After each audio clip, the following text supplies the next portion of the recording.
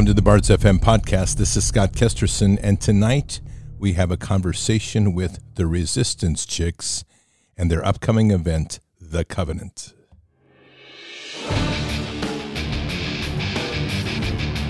This war is real.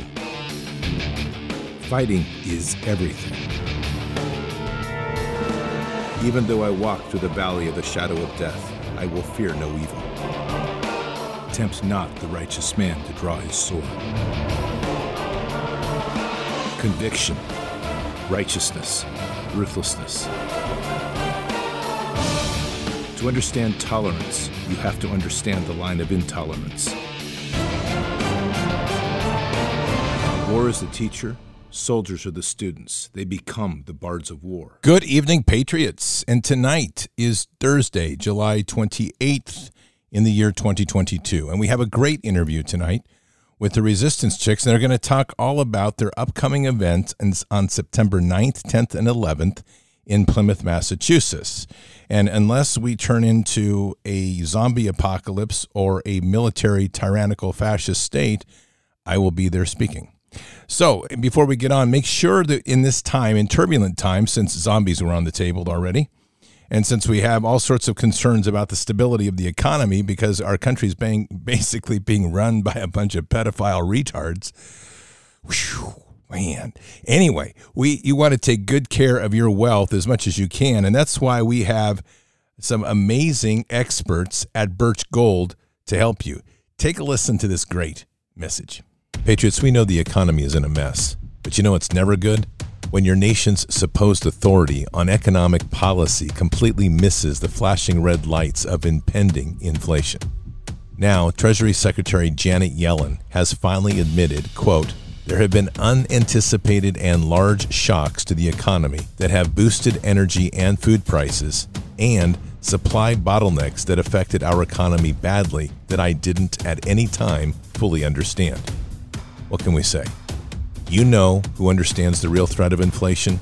It's the people who have invested in gold and silver. And that's why we have Birch Gold. They're working with you to protect your savings from a highly turbulent economy by diversifying your 401k and IRA into gold, physical gold. And it's not too late for you to take action now. Text BARDS, B-A-R-D-S, to 989898 and get a free info kit on diversifying and protecting your savings with precious metals.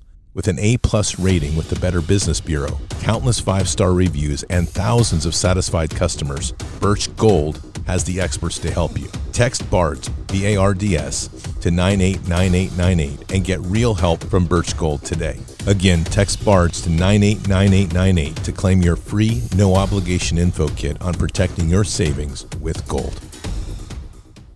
So that's not difficult. That's text 989898. That's the number. You're going to text the word BARDS, which I think you all know by now, B-A-R-D-S, and they're going to send you a link to a free info kit. From there, take it away. But they're a great company, and they're there to make sure that your wealth is protected, and that is so important in this time. I spoke a lot about that today in the Brighteon TV show, if you didn't see that, and we'll talk more about that next week as well. Just as before we get started, a couple other things. Tomorrow night, we have Dr. Carrie Madej on, which will be her first interview not her first interview, but her first interview with us since she was injured in that plane wreck. Man, I'll tell you, God was looking after her. So that's going to be a great interview. And then tonight, of course, we have this great interview with the Resistance Chicks all about their event. Now, before we get going, let me just get a little context. The event is called The Covenant, Restoring the Ancient Paths. It's in Plymouth, Massachusetts, on September 9th, 10th, and 11th, of course, in the year 2022. Just so in case somebody says, what year? I don't know. I would probably say, did you get vaxxed? I hope you didn't ask that question. But you know, what can I say? We have all sorts these days. So anyway, here we go. I'm going to play the promo. You might recognize the voice in the promo. This is a good promo.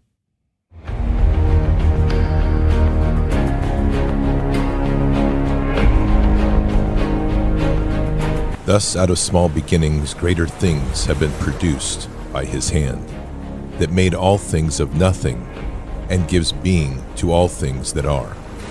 And as one small candle may light 1,000, so the light here kindled hath shone unto many, ye in some sort to our whole nation.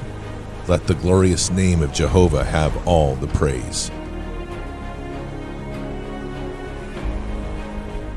Our country is in dire straits. Everyone agrees something must be done, but what? What if the way out of the darkness is to go back to the beginning and see what made our country the shining city on the hill? This September 9th to 11th, dive into an immersive weekend unlike any you've ever experienced. One that will change your life and renew your faith in God's divine plan. 3 days that will spark a fresh movement of freedom and liberty across the nation by using the convictions of morality, faith, and providential inspiration our pilgrims and revolutionary forefathers used. Learn how to apply the same guiding principles that led a small band of Christians to leave everything they ever knew and embark on a journey that would irrevocably change the world. The Pilgrims drafted what would become a template for the first article of self-government. Learn how to utilize the covenant in your own life and local government bodies. Walk the hallowed grounds Pilgrim forefathers walked as you listen to real-life heroic and inspirational stories that will put you back in the 1600s. Stories that have been erased from our history books because they show our rights come from our Creator. Step into a different century through the living history recreation of the Plymouth Village and board the Mayflower II. Take a sunset tour through the hallowed grounds of Burial Hill with historians who will bring life to grave markers that tell a soul-stirring story of courage and tremendous faith. How did these settlers survive and eventually begin to thrive? A miraculous friendship with the native Wampanoag tribe. The Pilgrims called Squanto a special instrument of God's good. He taught them how to live off the land, how to trap, hunt, plant crops, and fish.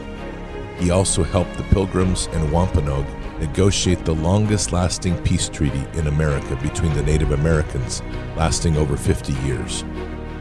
The Forefathers Monument is dedicated to honor those men and women who sacrificed everything to bring the gospel to a new continent and is the roadmap to restoring these ancient paths. Come listen to speakers from all walks of life on how to build communities and make changes in government, like our forefathers did, such as homeschooling, homesteading, home congregations, and God's hand in the American Revolution and government. You were born for such a time as this, to be sent out as this generation's pilgrims, to expand the kingdom of God, county by county. And there you have it, right there, the big announcement for the Covenant, Restoring the Ancient Paths, Plymouth, Massachusetts, September 9th, 10th, and 11th in the year 2022. Patriots, this is going to be a longer interview tonight. It's about an hour and a half. It's a great interview. I hope you can stick with it. If not, bookmark it, come back, and make sure and listen to the end. There's some really good discussions all the way through. So without further ado, let me bring on the Resistance Chicks. Well, Patriots, I am really excited today to once again have Leah and Michelle from the Resistance Chicks on the show. They've got some big news to share today with an upcoming festival. And we just have a normal, great conversation about all the great things we're doing and the walk with God and all those other wonderful things that we enjoy. So, ladies, welcome to the show. How are you? Hey, Scott. Hey, Scott. I'm so glad to be here. And what's really fascinating, and the listeners should know this, that I believe every conversation that we have should just from now on just be recorded, like it's whether it's on the cell phone, because it's too it's good. Not fair that other it's people not don't fair get to that hear other it. people don't get the Resistance Chick Scott conversation. So this is an official one, but it's probably just going to turn out being like a regular this is what our conversations sound like when we talk to you on the phone. Yeah, there were some things I can't repeat though on the air because I'll get banned. Okay, that's true. All right, but anyway, top and for those of you that want to know what that is, it has to do with a very derogatory term in reference to groomers that are in that rainbow flag cult. So I'll just leave it at that. You can figure it out because I'm sure it doesn't take much. Figure out my love of those freaks. So anyway. Yeah.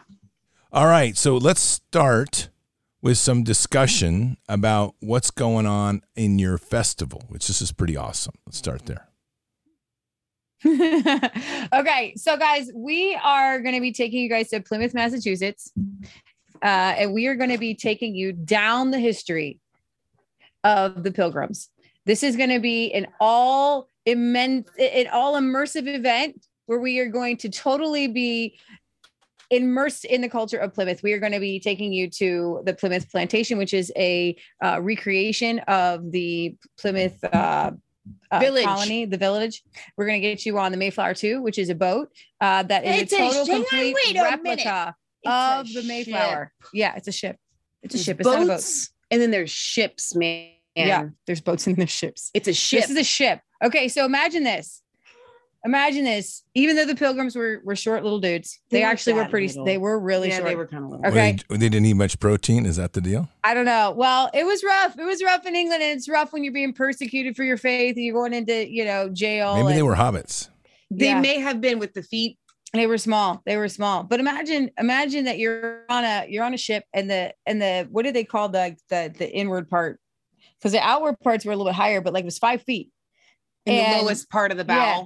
And they fit 120 people. And when you go on this ship, we've been on it twice. You think to yourself, there's absolutely no way 120 people 6 weeks get on this boat. I mean, people are puking. There's no, and they were not allowed above deck. Well, they eventually were. The captain let them because he felt bad for them. Normally they weren't allowed to go up. Yeah. So you want to feel it. You want to walk the path. So this is not your average sit down, have somebody, lecture you, there's nothing wrong with those kinds of conferences. Right? But you're going to walk, you're going to go to Burial Hill, which I say is the most alive graveyard I've ever been to. I think that we were talking to Scott about life after death. And I think we had a conversation with Brad Cummings. And guys, when you die, you don't die. Yeah. I'm telling you, the second death doesn't have any power over you. And if you know Christ in this life, when you pass this life, your work just begins. Keep doing what God has called you to do. Your calling keeps going on. And I'm telling you that God called this little band of believers who were persecuted, who said, you know what? There is no king but Jesus. That's what we're doing right now, guys. There is no king but Jesus. And they actually were put in prison because they said, there is no king but Jesus.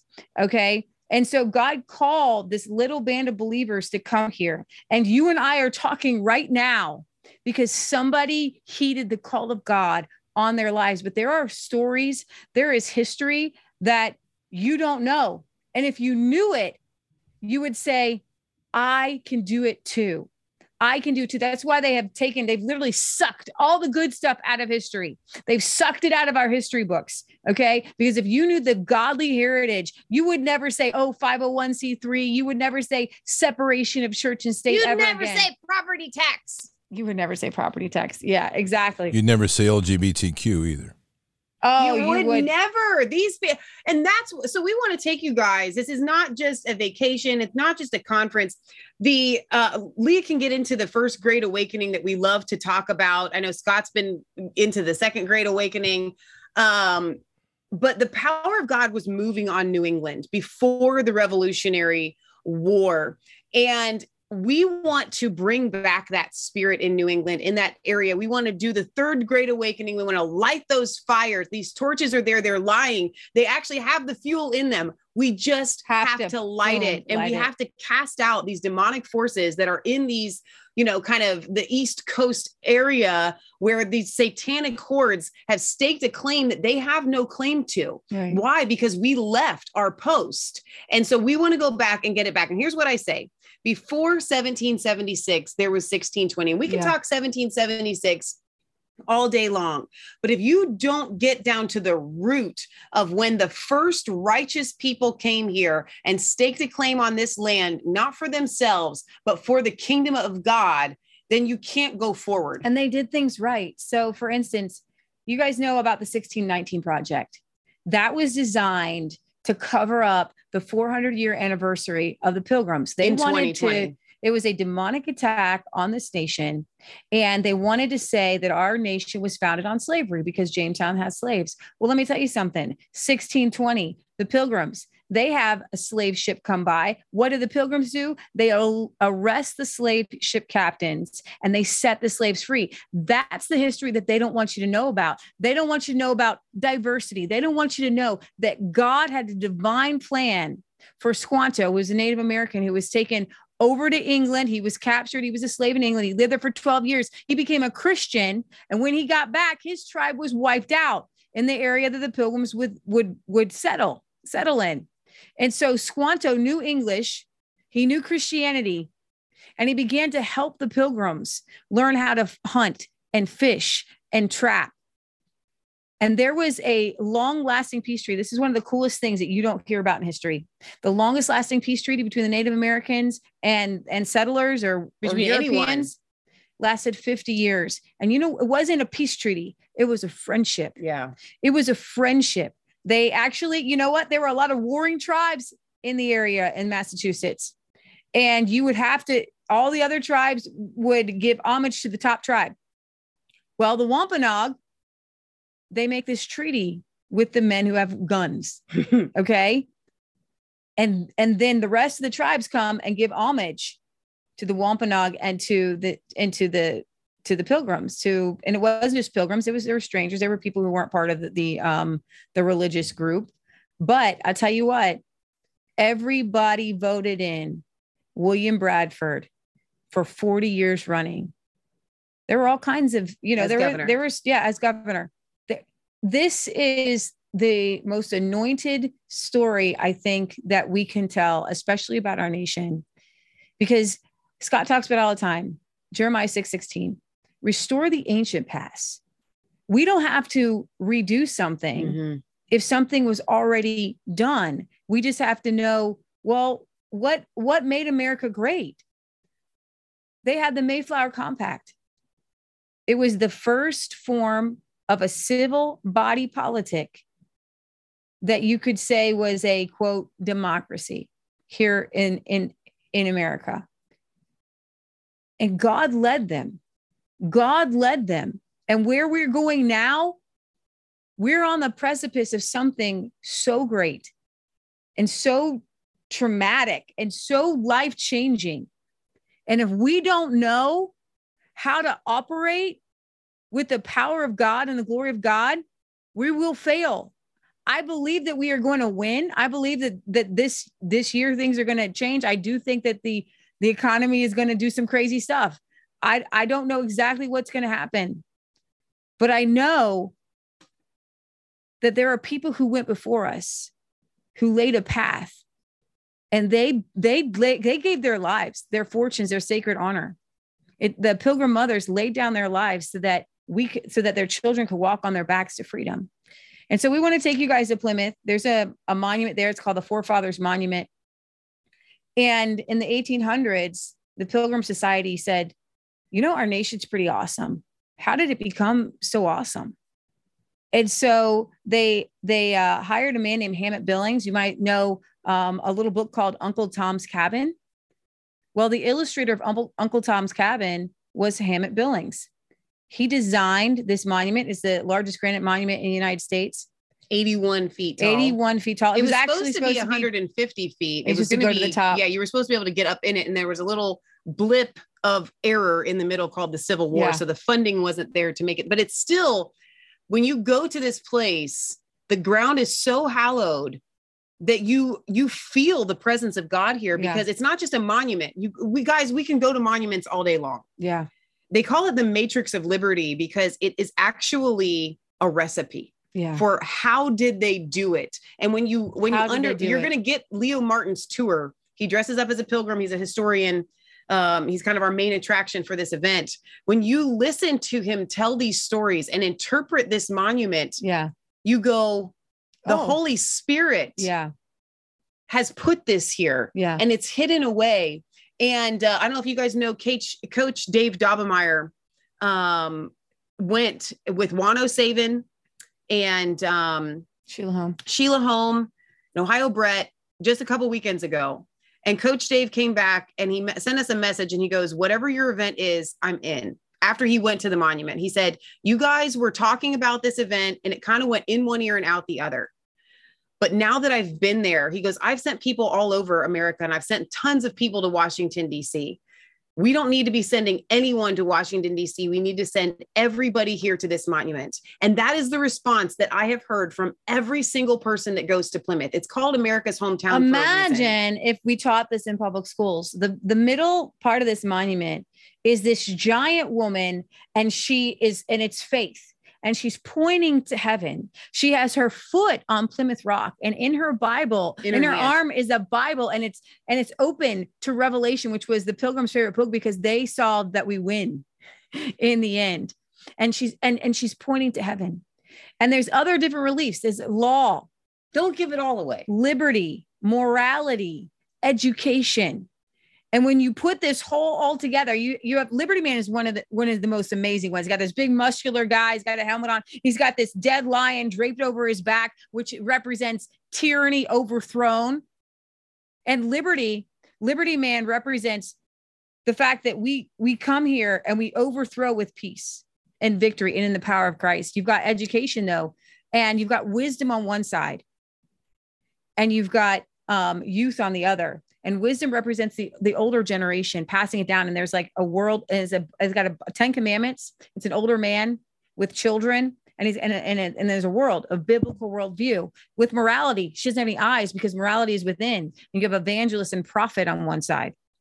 And law is with mercy and justice with mercy. You can't have justice without mercy.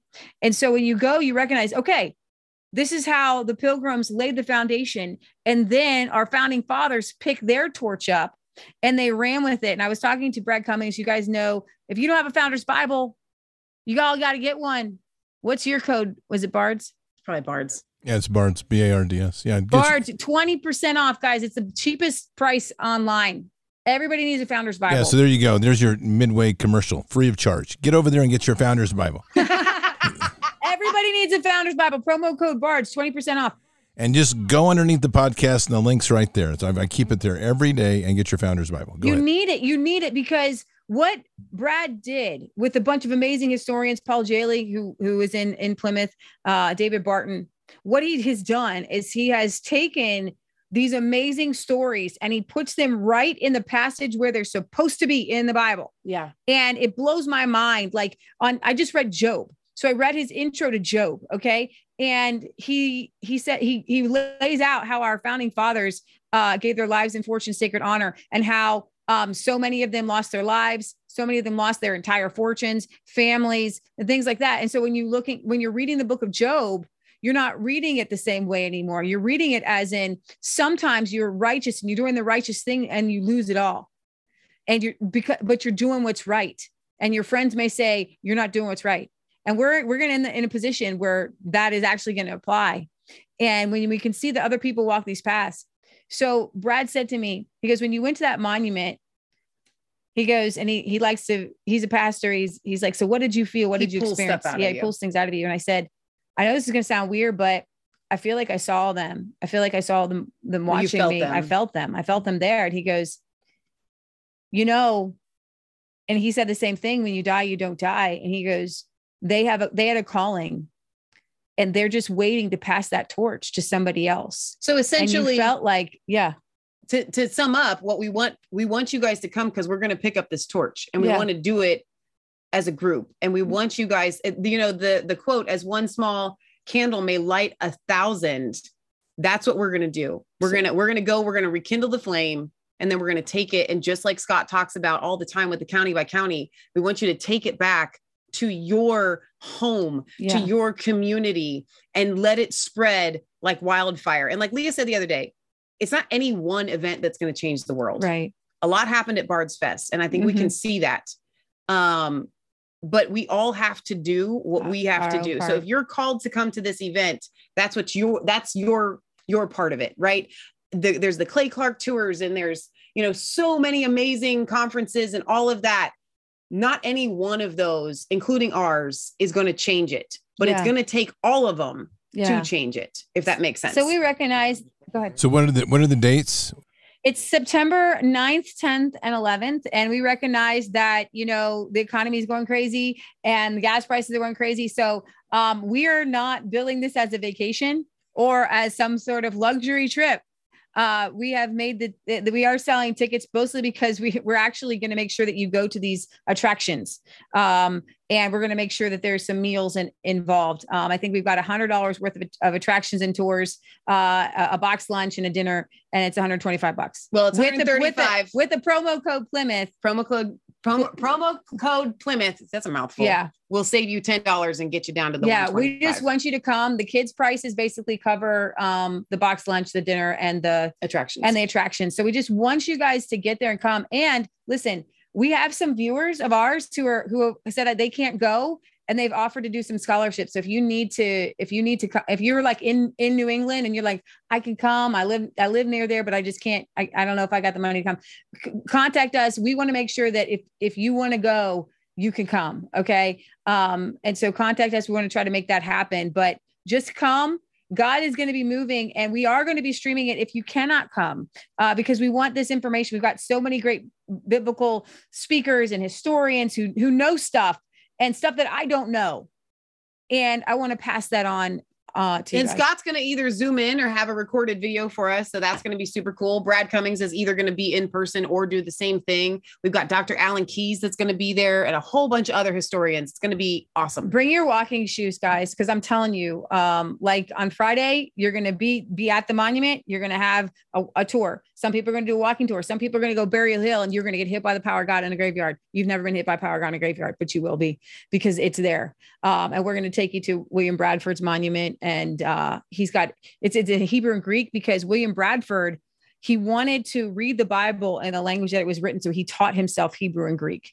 And he was the governor of Plymouth for 40 years. This guy was legit powerful in knowing God, close to Jesus.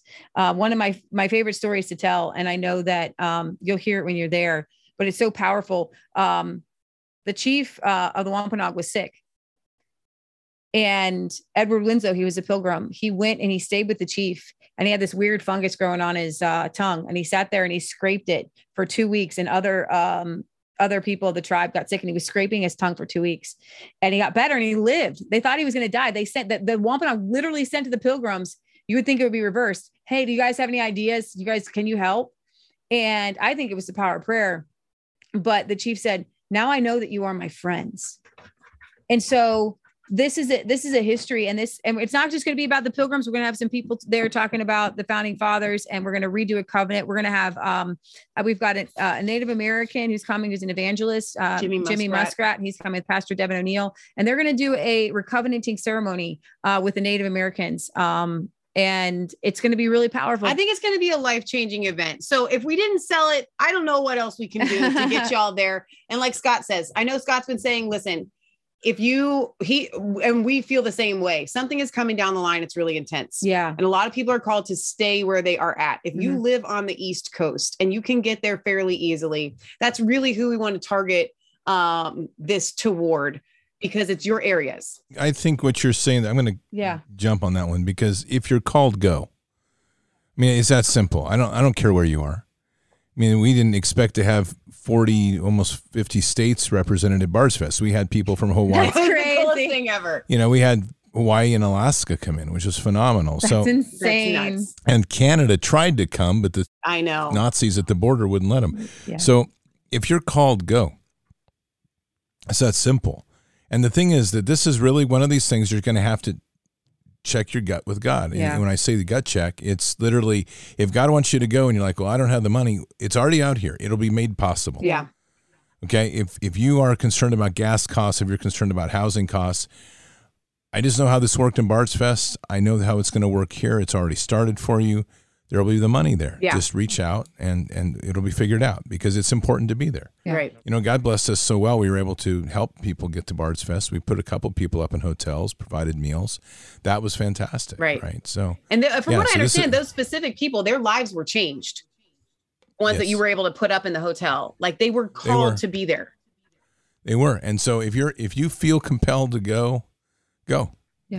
It'll work out. This is a great event. This is truly, I'm 100% with you. We've got to get back to the roots of what is the spark, the fire.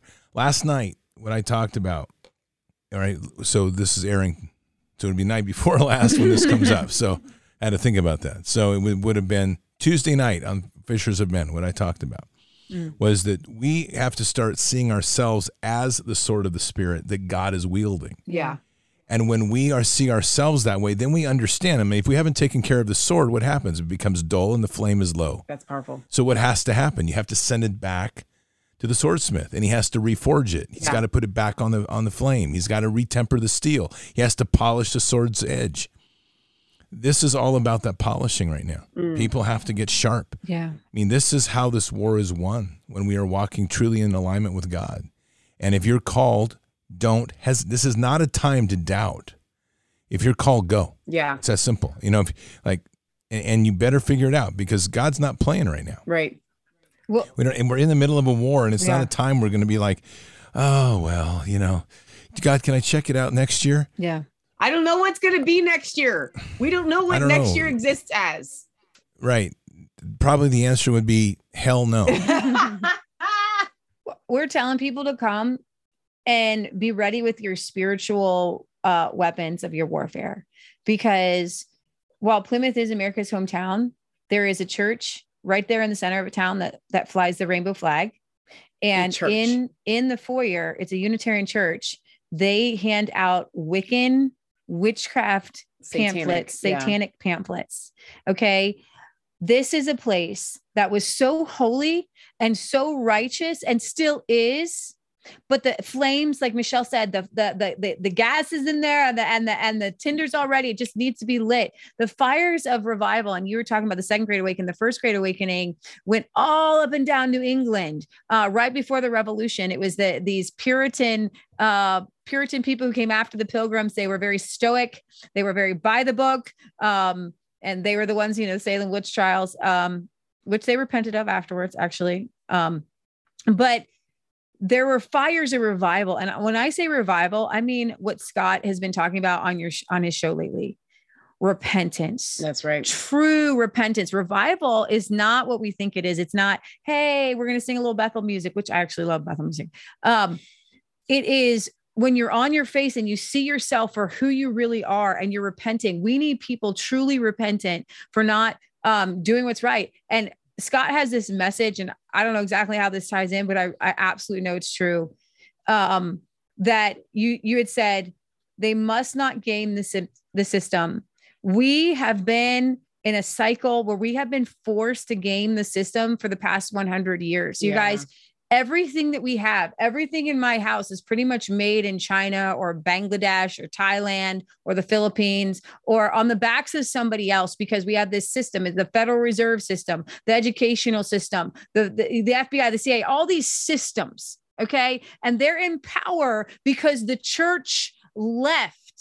The church said, you know what, we're going to disengage because of separation of church and state. And I'm telling you, the Pilgrims, the founding fathers engaged the civics with the gospel of Jesus Christ. And if we don't engage, and we will, and as we do begin to engage, like Scott does on the show, where the power of God falls and you guys are convicted, you begin to change your lives. As we begin to engage, we begin to break down those walls, okay, so that we don't look at the government and these people in power, and we don't look up at them. We look straight in the eye and we say, we are going to move you in the name of Jesus. And so if you're called to come with us, I want you to be walking through Plymouth and be taking down and reclaiming it for the gospel of Jesus Christ. Okay. Reclaiming this history. Massachusetts in the 1860s, John Dewey created the first compulsory public education system.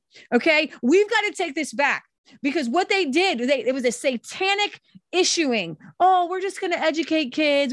And the idea was to keep them from becoming Catholic. What it was is, as soon as you have the government issue education, they begin to take God out of it. They take the anointing out of it. And history is his story. And when I begin to read the Christian history of this nation, I get on fire because those are my relatives. Okay. I'm of Swedish descent. I get more excited reading what Christians have done before me, because I know that mantle gets passed down and passed down and passed down. And I say, I want that mantle. I want to do what they did. And you guys listen to Bards because you're a very special group of people, because you want to do what they did. You want to fight. Right. Man. Good. That was awesome. I don't know if I can say anything right now. That was really good. I tell you what, when I start to talk about the founding fathers, I get teary-eyed, I get emotional, I get to the place where God begins to show me the things that they've said. I've got a ton of books, and this is what we want you guys to be educated on, because when William Federer, David Barton, wall builders, you've got to read their writings in their own writing, because when you do, you say, did you know the Northwest Ordinance? It was when they, Ohio, I believe, I don't know if it's Kentucky's part of it. It literally says, religion and morality being necessary to good government, schools and means of education should forever be encouraged. That's right there in the Northwest Ordinance. Everything that every state that was yet to be in the Northwest or under the Northwest Ordinance they wanted to encourage religion and morality. Now you guys hear the word religion and you think Stoic. No. Religion just means the gospel. It means Christianity. Okay. So Christianity and morality being necessary to good government, schools, and every means of education should forever be encouraged. Don't tell me you can take that our founding fathers were deists who didn't want us to have separation of church and state. We have to have Christianity. You know why? Because when we open up the Word of God, it is a guidebook for how life's supposed to go. Okay. And sometimes we can go a little bit too harsh, a little bit Old Testament. We don't stone people. That's not a good idea. There's some I'd like to stone. There's some you may like to stone, right? But when it comes to things like homosexuality, we can say it on Bards. I think, there's a reason why the monkeypox right now is spread through not just gay sex, but gay orgies. People who are gay men who are having sexual relations with 20, 30, 40 people. The Word of God is clear. God doesn't set things up and say, no, don't do this. No, do it. He's not a no God. He's a dad who loves us and says, you know what? That's going to hurt you. Right. That's not what I designed that for, son. That's going to hurt you, and it's going to hurt somebody else. And it's eventually going to hurt society, because it's going to mess with your mind. It's going to mess with your body. And so we have to recognize that the law of God is love. That's absolutely true. And so and so when you see that, you can see that morality and Christianity, we need to be schooled. Even Benjamin Franklin, he was so excited that there were revivals happening. And these were spirit-filled revivals, people kind of some tongue-talking, Holy Ghost-filled revivals, people on their face before God. Even Benjamin Franklin said, guys, there's no revolution without people repenting, getting on their face before God. And this kind of brings it full circle, because I know you guys were wanting us to do a big Bards Fest this year. You wanted Scott to do multiple Bards Fest because you're so hungry, because when we went to Bards Fest last year. Because God's cool. That's why. It was revival. Cool. Because God's cool. Because of repentance. What happened on Saturday and the whole vibe changing there because of repentance. And you can't make it up. You can't make that up.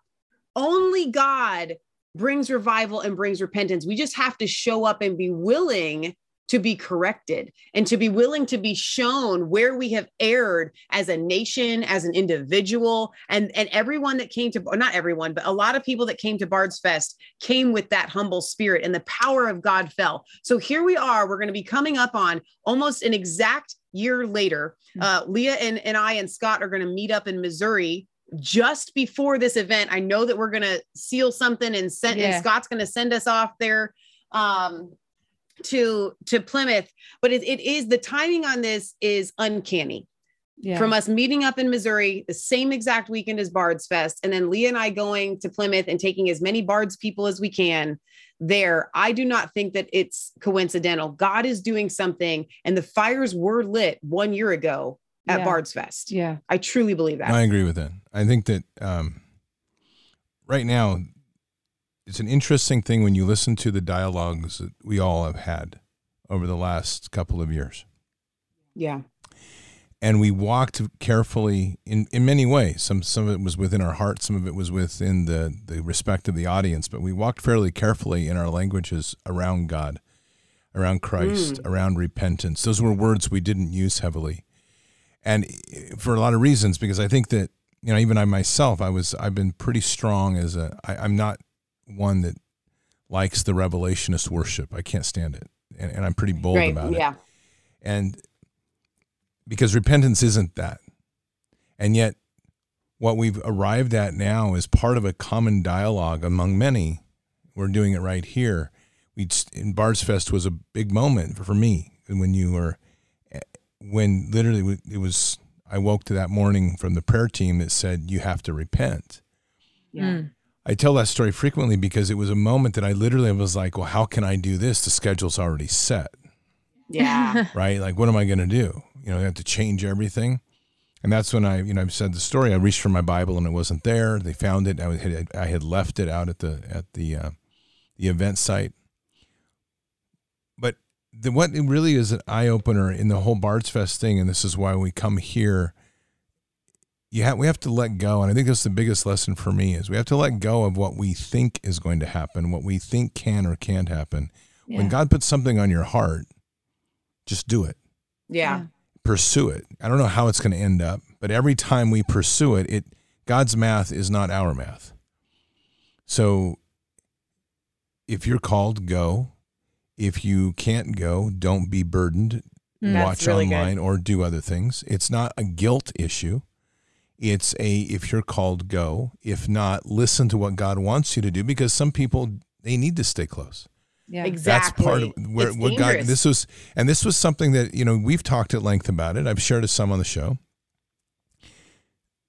This event is what needs to take precedence right now, not another Bards Fest. And I didn't know what it was going to look like, but at the same time, here we are a year later, and God had really put on my heart, like, don't get involved in another Bards Fest this year. We've got all sorts of stuff planned for 2023. Yeah. But not 2022. So I've spent a lot of time close to home. Yeah. Building out the homestead. In that process, this other piece of property came into play, which was totally unforeseen. Right? It takes a lot of my time. And we've got these things building, and then this event comes out of the blue, which is what you mentioned just a bit ago, Mike Lindell's event. Yeah. And I'm just kind of tooling along going, la-di-da, okay, cool, August 20th. And I went, wait a minute, what the heck is this? We're literally going back to almost the epicenter of Bards Fest an exact year later. It's crazy. You're going to be there. I'm going to be there. Zach Payne's going to be there. All these people that were at Bards Fest are coming back. Right. In an event that has been to celebrate or to release a film that Mike Lindell funded. I mean, this connections are unbelievable. Mike was at Bards Fest. It's all coming together, and you begin to see that it's when you begin to obey. I've been seeing this lately. Oh, wow. Okay. Now the things that have been on my heart, the things that other people have on their hearts, we're seeing it. We're seeing it play out. And I'm excited. And I know that it looks like it's going to get bad. And we talk about this. It has to get bad before it gets worse. And what it does. Wait a minute. It has to get bad before it gets better. Yeah. You said it has to get, that might have been prophetic. It has to get bad before it gets worse. So here's what's crazy. It's Mike Lindell's event. He's going to talk. Right. And Mike Lindell spoke exactly a year. I just looked it up. Wow. The 19th of August is exactly a year after Mike spoke at Bards Fest. And if you remember when Mike did his talk, that was I'll tell you what, you talk about what I thought was going to be one of the worst days of my life. It began because, so on top of we're having the repentance issue go on, which was like, oh, thanks God, I don't know what I'm going to do here. And then I get the call, and Mike was supposed to be speaking twice that day, so he flew in early, and the schedule was posted wrong. The wrong schedule was up, and it only had Mike speaking once. Oh wow. Okay. And he arrives, and on top of that, the fire marshal had come in the night before and decided to be little Nazis, and they had us move to our new VIP room, which was a complete pile of poo. It was horrible. And so we're in this massive disaster, and Mike flew in early specifically to get ready to spend some time in the VIP room, blah, blah, blah. So I'm on the phone to Caitlin, his assistant, and I'm like, I am so sorry. And she's like, don't worry about it. Mike's tired. He's going to go back to the hotel and sleep. And I really didn't know what to expect, because I would have been irritated as a big-time CEO coming in and getting jinked like that. And as it turned out, everything turned so incredible, because not only did the VIP room get transformed by an amazing team of Bard's volunteers. I mean, I can't thank them to this day enough for the effort and literally elbow grease and backlifting to move that place around and transform what was really just handed to us as a big pile of junk, dirty, filthy, everything. They turned it into a spectacular VIP room for everybody to hang out in. Very comfortable, wonderful. And then Mike speaks that night, and he gives his whole testimony, and the first of 2 rainbows breaks in the sky. It was insane. Right? It was insane. So we have this thing going on here, and this is all part of this is like when it was pretty clear we were going to do Bards Fest this year, and I know people wanted it. Yeah. And I've just kind of explained, as I think people know, is we will, but this isn't the moment. Right. And I've never been stressed about it. In fact, what stressed me out was trying to get a Bards Fest going, because there was too much in other mechanisms that had to be done. We have to take care of our homes. We have to take care of our lives local. We've got to get our footholds ready, because it's kind of like, I'm going to go race my sailboat, but you haven't bothered to lock down the sails and get things ready to lock down all the gear. You haven't taken care of stocking the supplies you need. That's where we are. Right. And the storm is coming, and we're going to do fine. But now this event comes, and again, so this is it's a great point. Is just go if you're called, man. Go if you're called. It will be. The one thing that God laid on our hearts was, we love you guys, Patriots, but unfortunately, we have all been robbed of our Christian heritage. We don't know what we don't know. Okay, we don't know about Bulletproof George Washington. When I tell the story about Bulletproof George Washington, he was in the French and Indian War. He was a young guy in his 20s, and he was fighting with General Braddock, I think it was. And everybody around him was shot down, okay, because the British were still fighting the British way. And the French, with their Native Americans, came in and ambushed them. And George Washington was running the front lines back and forth on his horse. And word got back that every single person was dead. Every single person. The general was killed. George Washington took command in like his 20s. Can you imagine? And George Washington was writing his brother, and he said, hey, I just want you to know that eulogy about me wasn't real. And I didn't die. I'm here. I'm glad to tell you. But he goes, the only reason I didn't die was because God was with me. He says, the divine hand of providence. I had 4 bullet holes shot through my coat. He said, I had 2 horses shot out from under me. He goes, I'm not injured. How is this even possible? He said, later on, he met with one of the chiefs who was in that battle. And the chief, he was in Ohio, in this area, in the Northwest Ordnance Territory. And this chief said, I've traveled far, and I've long wanted to meet this great warrior in battle.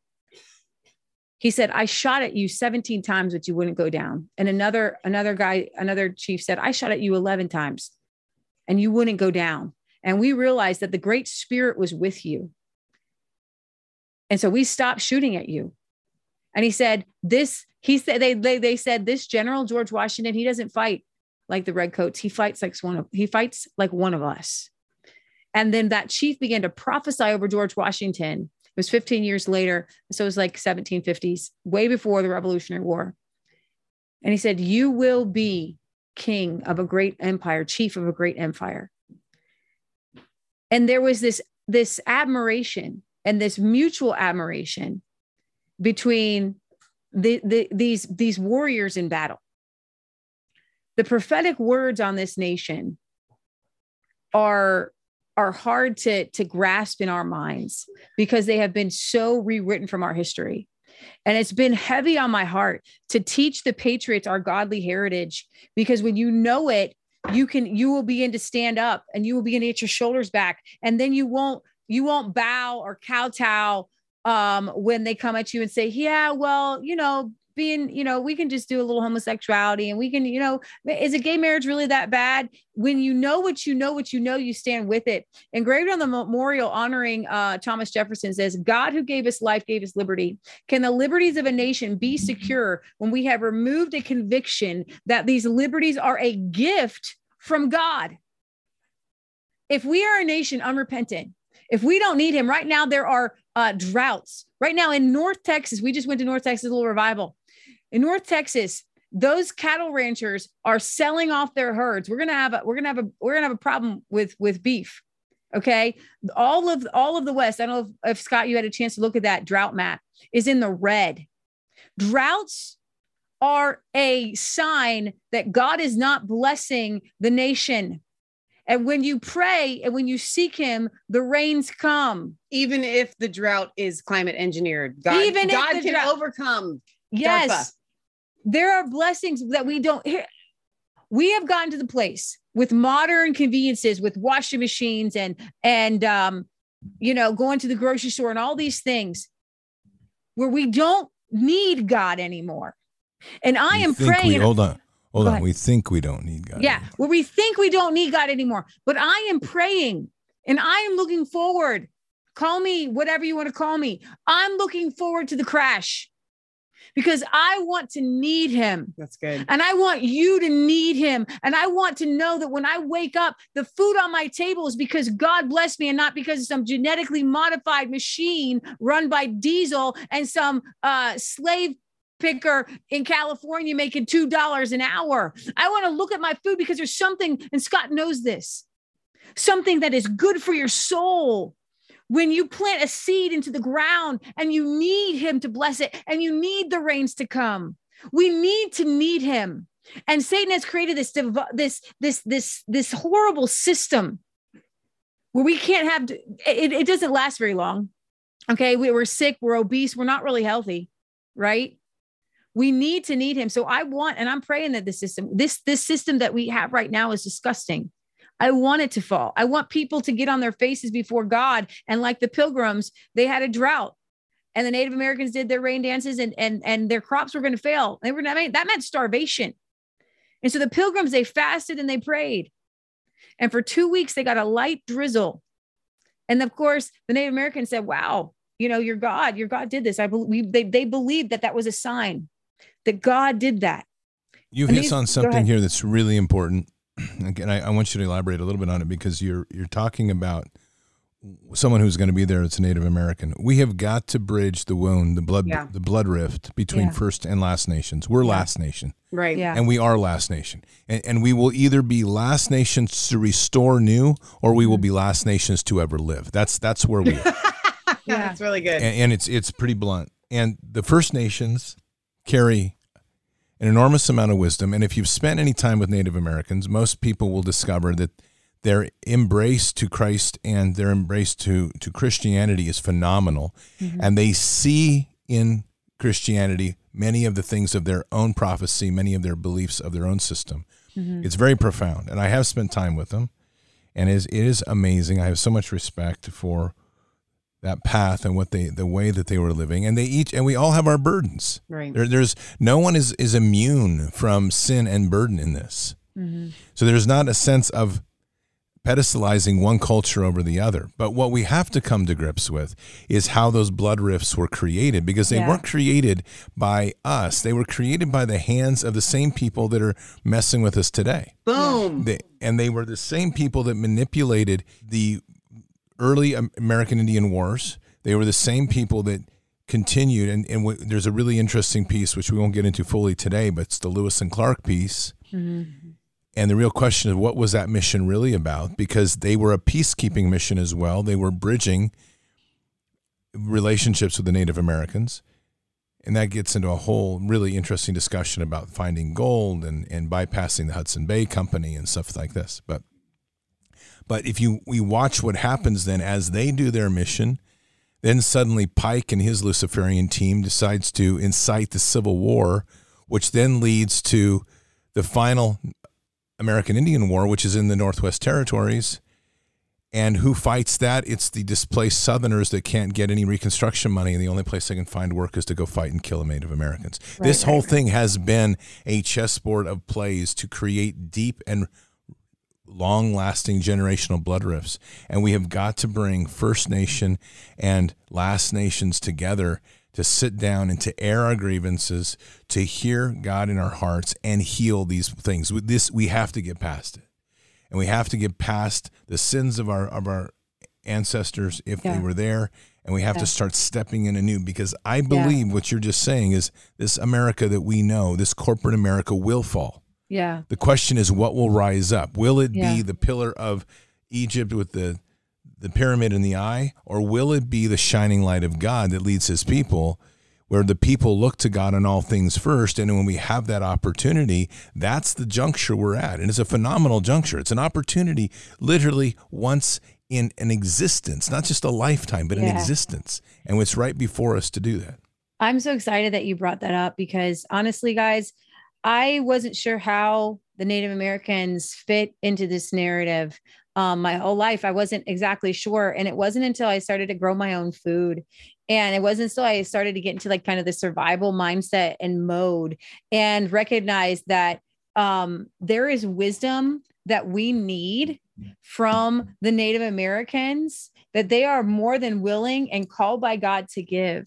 You think about the tribes that would follow the buffalo, and they would literally pack up everything and follow the buffalo. And they would literally use everything in the buffalo, the hide, the hooves, the bones, the meat, and they would live off of that. And that was in harmony with God. And we were in Texas, and we had a little revival going, and people were talking about the Native Americans, and the power of God came on me and said, are you ready? Are you ready to desire to touch me the way the Native Americans touch me? When you go outside, you need to go outside. God communicates to us. We don't worship nature, but the nature is the express image of our Creator. And if we aren't outside looking at the trees, at sunset, you hear the crickets and the frogs. That's his music to us. In the morning, when you hear the birds chirping and the sun coming up, that is him communicating to us. And that is why we're trying to get back to those ancient paths, Scott, because it's really just getting back to our way of communicating with God with all of our senses. So God, we want to be experiencing him all. Yeah. We want to experience him all day, every day. Okay. And this system that we have right now actually just, it pulls us away from God, because we're not experiencing him. Like even when you're outside, the breeze that goes over you, that's experiencing God. Well, and it's more than that too. So Scott has now experienced this. He's had calves on his property. We've raised piglets, and we've had, hens hatch out chicks, and you watch the mom teach them how to be a chicken, right? When you watch these kinds of things happen, when you are a part of it, when you understand that it's also part of the life cycle and the food cycle, and your kids are a part of that, all of that is communing with God. It's beyond just going out and hiking in some beautiful place, because anybody can feel spiritual in that moment because God really is there. Mm-hmm. But when you get up, like Scott's been doing, and you go to the land and you see the cows and you see the calves and you see reproduction, right? That to me, and also I can take it a step further, when you have to take a life, right? When it's time to butcher the cow, when it's time to butcher the pig, all of that is communing with God. And we are so far separated from it. How can you really understand the Old Testament and all of the sacrifices if you've never taken the life of an animal? Scott, explain that to me. Boy, I agree with that. And I think that's one of the distortions that happens in the modern day pulpit, is there's no connection to what those things actually meant and were about. So they default to a heavy emphasis on the New Testament, because the Old Testament seems to be outdated, or it's no longer, or even in some extreme cases, no longer relevant because of the New Testament, which is complete garbage. Right. It's like, well, then how come the two books are there? It's like, okay, wake up. So we're talking about this reviving a nation in the sense of the ancient paths, which I use the term also, we have to go back to go forward. I think that a lot of times when we use that metaphor, it is like, are we going to go back to horse and buggy? I don't know. I'd be pretty good with that if we did, because I don't really have a problem. But my point is, God will guide that. We have to reset. It isn't about the physical things. It's about the spiritual relationship. Yeah, we're trying to get back to communing with God. When we're sitting here every day and we're consumed with, okay, well, how much money did I make? My bank balance, where am I going to get the money to go buy food? And this, all of these are extensions of a system that's run by Lucifer. It's a Babylonian system. Boom. Right. When we're communing with God and we're growing food and there's other things involved, God works. I had somebody the other day, and it's just crazy because we had a couple things that we were focusing on doing on the property. And I looked casually at my budget, and I'm like, all right, God, these are things I need to do. I really don't know how we're going to get them done, but this is our priorities, and I'll just trust in you, and I just let it go. I am not kidding. The next day, a check arrives in the mail. This just happened last week. A check arrives in the mail. It says, I don't know what you need this for. God put it on my heart and said you needed this right away. Now, keep in mind, that check was mailed a week before I even had that communion with God. Wow. And it's covered those expenses just like That's that. huge. Right. And I'm so grateful for the person who sent it. And it's, but it's, again, we're listening, and God's using Satan's resources, which are restrictive. Yeah. They're based on limitations. They're based on scarcity. But he's using it to teach us how we can gift and we can use and we can set aside portions for others, because we don't need as much as we think when we're all working together. Absolutely. But when we're hoarding for ourselves, and this is something I hit on heavily, is if you're prepping right now and all you're doing is prepping for yourself to hoard, to keep food there for 6-7 years, you've missed the whole point. Right. Part of this right now is we are filling silos so that, yes, our household is stable, but that you have portions to share with others to help bring their love and their trust in Christ into their lives. Right. Because that's how we're going to build this. Yeah. And when we start living that way, we start to realize truly the power of God. God's math is not our math. I just keep saying it. God's math is not our math. So whatever we're facing, as long as our head is in the right place with God and we've been doing the diligence that he's asked us to do, there is no fear. That was so good. We commune with God. Getting back to the Native Americans real quick, something that kind of, maybe this will help the Patriots understand the connection with the Native Americans, because what they're feeling right now is so much deeper than, they took their land. Okay. It's not about the land. Okay. It's about a lifestyle that they lived that was in communion with God. And so it's like they took away their communion with God when you have 300, I think, peace treaties that were, disannulled and made void. And then you've got the Trail of Tears, which took Native Americans from North Carolina, I believe, on this journey from these beautiful mountains and a certain kind of weather. Think about it. You grew up and you're communing with God, and these are your woods, and this is how you hunt, and these are the fires that you build, and these are the homes that you have. And then your march on that death march all the way to, and I lived in Oklahoma. And I wouldn't want to go from North Carolina to Oklahoma, honestly, because it's hot and it can be dry and it's not the same. It's barren. And it's kind of barren. And so you're literally saying, but my God was here and I talked to him here and I communed with him here and I communed with him in my lifestyle. What the Native Americans really need is to be able to have the lifestyle that they had that communed with God, and the ability to commune with God with the life that they had. One of the most. I'm going to jump in here just a minute, Leah, because I don't totally agree with this. I think, and just hear me out.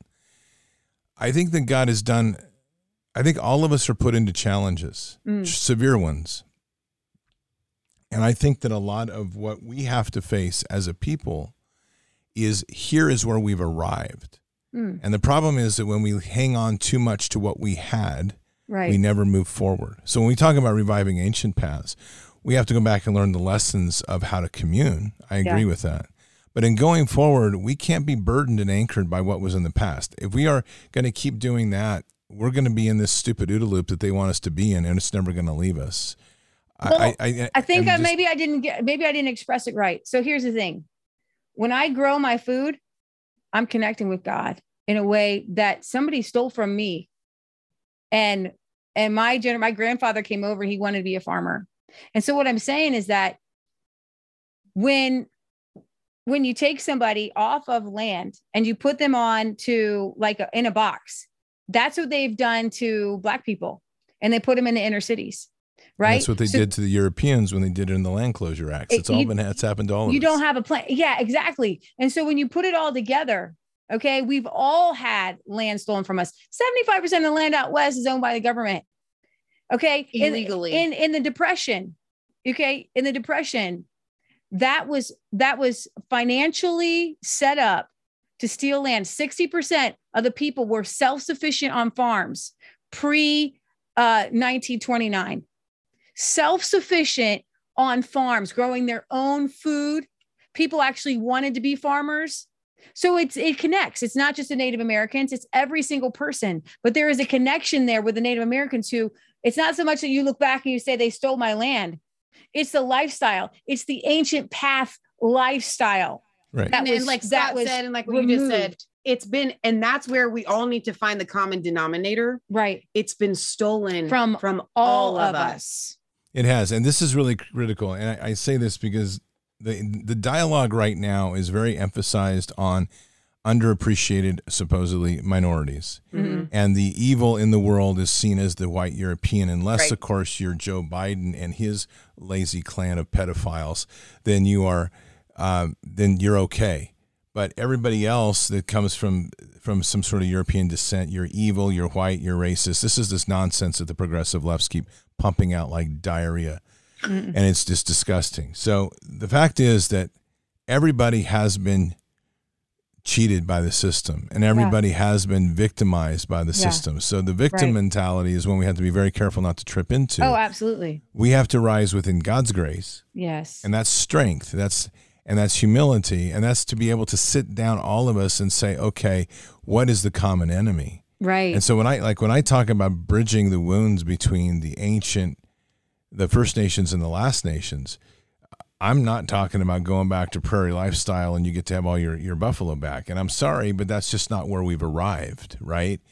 But we are talking about respecting one another, and we are talking about learning from one another, and we are talking about listening to what wisdoms we each have to share, because there's a lot on both sides, on all sides, I should say. Yeah. And we are talking about bearing the hatchet on these fake divisions that were created by others, manipulating us to kill one another, to fight one another, to hate one another, because that's how they rule. Right. And so when we truly arrive at that point, then we start to talk about what the new America looks like. Yeah. There's a prophecy in Native American culture, and that prophecy is fairly profound because it talks about the end of America. And people talk about all the time in terms of Revelation that America is never mentioned. When we see an end of a corporate state, we aren't seeing the rise of new God state necessarily.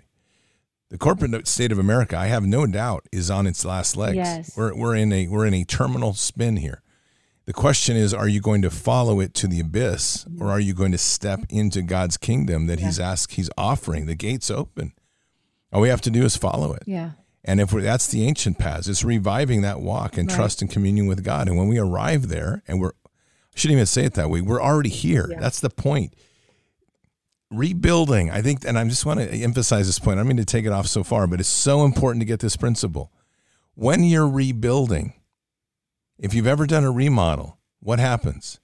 The same house you're working in, and when you tear it down, it looks like crap. Yeah. Yeah. The walls are gone. You gut it out. You find the dry rot. You find the carpenter ants. You find the broken concrete pad. You find the pillars that need to be replaced. You've gutted it out. The old wiring has to be done. Remodel is ugly. It is. And as you rebuild it, you're within the same structure. Now the structure you were in, you were like, well, man, I wish I hadn't have done this because it looked pretty good before. Right. It was just barely holding together. Right. And as you gut it down, you look around and you say, this is worse than it was before. It gets dirty inside. Right. All that waste stuff you have, you've got stuff outside, inside the house, doesn't matter how you do it. But little by little, that diligence of staying with it. Right. you transform it. Yeah. And then you get to that place where you start to see some real change. The new framing's up, the new lumber's up, the new wiring's in, the new plumbing gets put in, the new insulation comes in, the wallboard comes in. And then you're like, wow. And then it's the next part. It's the hardest part because then you got to go through finish. And finish takes, you're like, yeah, it was going so fast and then it all stopped. Well, no kidding. Because finish is where it takes so much time. That's the refinement, the details. Yeah. That's when you're putting the trim in just perfectly. You're making sure everything fits right. You're putting the flooring in just right. Yeah. And then finally you're painting. Yeah. And finally when all the flooring is finally in, the cabinets are in, all this is done. It's a whole new existence. It's the same outer shell. It looks like kind of, and inside it's a whole new existence. And that's really what we're experiencing right now. Exactly. No, that's so good. And to remind your viewers, and I know we talked about this probably the very first time you had us on your show, but Leah and I remodeled the house that we bought in 2010. It was my grandmother's house. So we have literally done that down to the carpenter ants. Oh, they're everywhere. Exist. And the installation and all of that, like in the rot. And it's just like, when you get down and it's like, this is never going to get better. And then like the exact progression that you just laid out only comes from somebody who has done it. Right. And just to kind of now bridge what we've been talking about to Scott's analogy there, the Bible is the same way. When Jesus was talking in parables, he was talking in parables that the people understood. You will never be able to understand, I am the vine and you are the branches. Apart from me, you can do nothing. If you don't understand grapevines, if you don't know how to grow grapes, if you don't know pruning, if you don't know, that's why Jesus wasn't just speaking in those parables because that was what was of the time. It was because that's the way that God designed us all to live. And so I agree with you. There are people that would say, but I don't want to go through the house remodel. I don't want to do the work. I'd rather just live here and let the house collapse around me. That's fine. It's going to, but the rest of us are going to rebuild this house. Yeah. We are going to restore the ancient paths. And what I find amazing about the relationship with the Native Americans, or whether it's the African Americans, and we're all Americans. And that's what it comes down to. God is taking us into a new era. Yeah. And that's this, I believe we're going to enter into the kingdom age. Yeah. And there's going to be a complete tearing down before we get there. But the common denominator that is going to hit all of us square in the face is choose this day whom you shall serve. Oh boy, that's good. And you will have a choice whether you are going to serve God Almighty or you are going to continue to go the lazy way or the evil way. Here's the deal. There's God's side, which is full on. You don't get a choice. You're going forward. Or there's being lazy or being blatantly evil and trying to do evil. But guess what? Both of those will perish. If you don't want to do the work, if you don't want to fight for the kingdom of God. So you're going to have to get up, because remember, the Bible tells us that there are going to be people that come and say, God, but didn't we prophesy in your name? Didn't we do all of this? Didn't we get people saved? I can guarantee you there's going to be people that come before God Almighty that everybody would be shocked to know that they didn't make it because their hearts were rotted on the inside. They had this outer shell that was amazing. And God right now is doing a transition where he is pruning his vine. And that is happening in the church. And that is happening in the United States. And we need to be ready to take in the people that don't really know much, but they're like, you know what? I don't want to be pruned. And then they jump on our side and they know nothing. And it's our time to teach them. And we're going to need to learn from the Native Americans. We're going to need to learn from the African Americans. We're going to need to go to our roots of European, whatever your heritage is. I don't care. We're all Christians. I feel closer to Abraham, Isaac, and Jacob than I do my Swedish ancestors. And when people see me, they see a Viking chick. I get it. Okay. Because that's my quote unquote heritage. But my real heritage is in God the Father and our American heritage. And that's where we all need to go back to. The American heritage, it's not about being just devoted to the flag, or whatever you want to say that it is, being a patriot. I love all those words. But really, when it boils down to it, to me, America is saying we've got a land that is devoted to God where people can come and worship him freely. And we need to ensure that that never gets taken away. And it's 1776 worldwide. Yeah, it really is. The vision is worldwide. And we're seeing the patriots, getting up with the Dutch farmers and people in Italy and people in Poland. The vision, it might blow some people's minds. And I'm sure somebody might have something to say. The American vision is the whole world. Yeah. I got news for you. We have some colonial ideals. Okay. Basically, the founding fathers did too. They wanted America's everywhere. That's what they envisioned. Boom, boom, boom, boom, boom. Fires of liberty, republics all over the globe. So you don't have to be an American to be an American. Well, here's what's to prove that point. Yeah. In the British colonies, if you were caught with a copy of the Declaration of Independence, the penalty was death. Yeah. That's crazy. Yeah. Yeah. This is worldwide. It's an amazing time, and God's moving everywhere, and it's shaking the foundations of humanity, and it really is a discussion at a point right now of where do we want to be. It's not about an allegiance to a particular flag. This whole thing is about God's freeing of His people. Yeah, yeah, absolutely. And we are spread across a world, and we are many colors and many races. Yeah. But we're a common body. And I think that's what we too often forget, because these pedophile freaks that run this world are literally committed to keeping division going. And they are truly evil. That's how they rule, is to create the rifts that we believe in, that we then live into, and the realities that they create we accept, which are not God's reality. That's the sick part about the whole thing. No, that's so good. We can so easily change. And literally, it's just like with COVID, which I'm going to just say this because there's somebody in my chat all the time. It's like, COVID doesn't exist. We know COVID doesn't exist, but it's a dialogue discussion. So, and I can't sanitize it for him, so he'll get over it. But just like this whole pandemic, the whole pandemic could have ended the minute it started if people had faith, but they didn't. And instead, they had faith in the media. They had faith in all the wrong things instead of having faith in God. Right. The weakness of our relationship with God was exposed, and was made bare for all to see and all to witness. And the consequences of that are very real.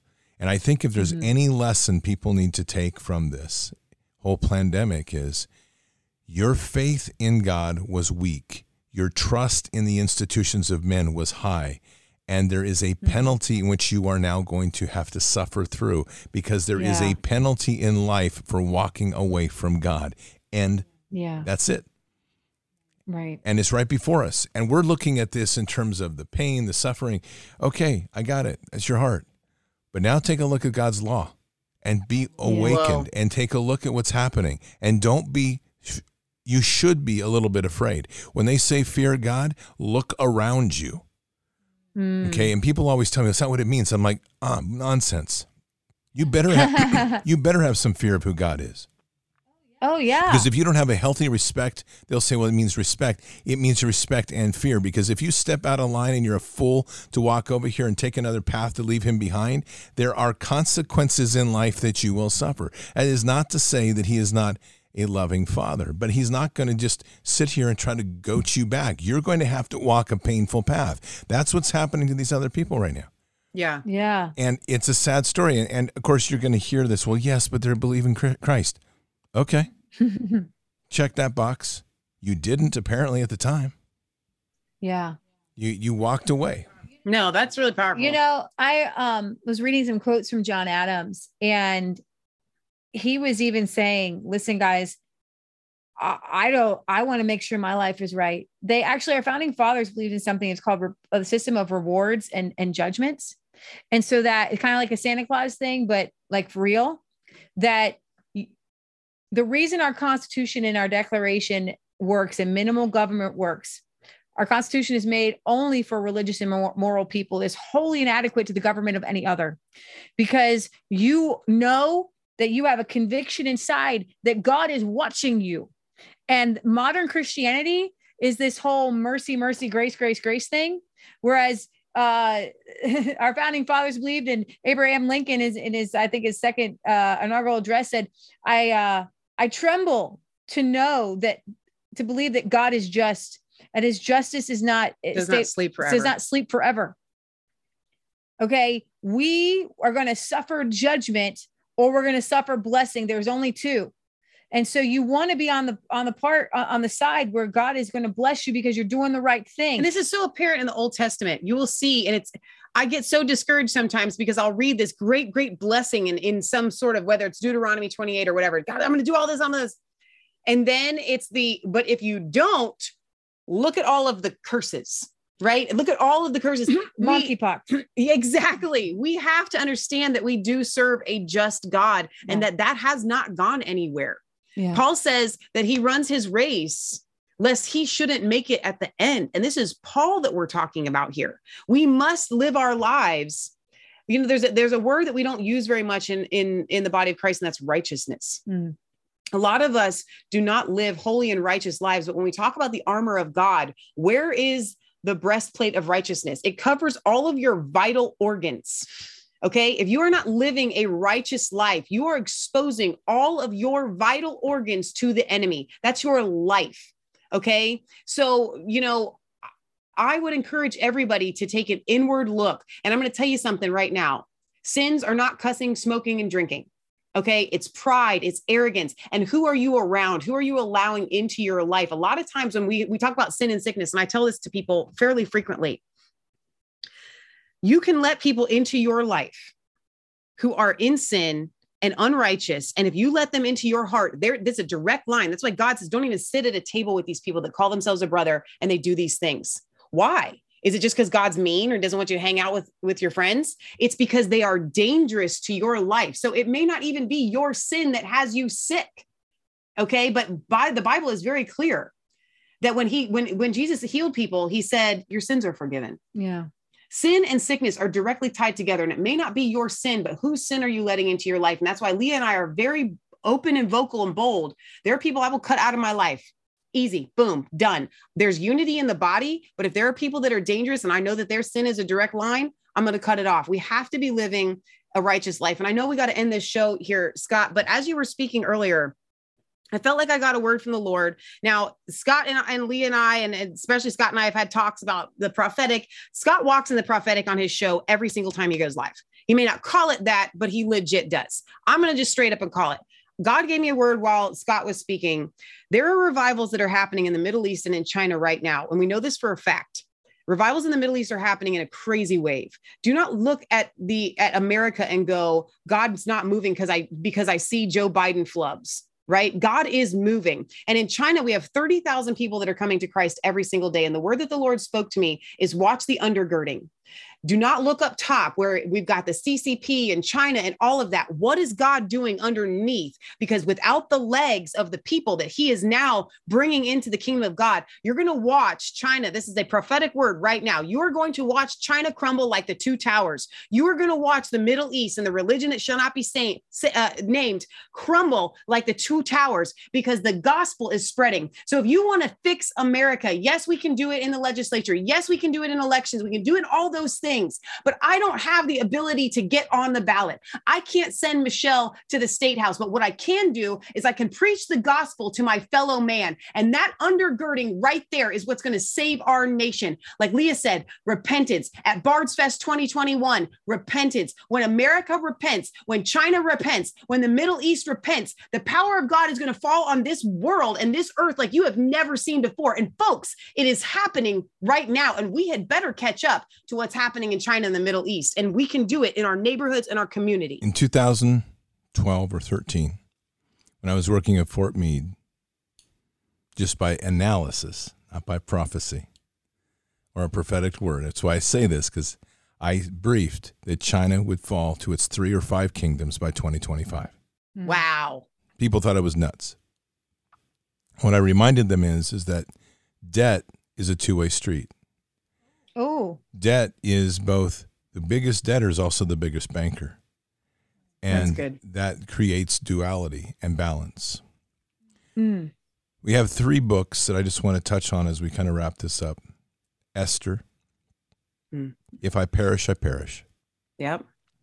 The decision for her to go before the king, to be bold, to risk her life for the sake of her people, with the knowing that her people not only were willing to fast, but ultimately were given the right, if they chose to live, They would have to defend themselves. That key line there works not just with her, but with them ultimately. They had to decide if they were going to perish or die. Right.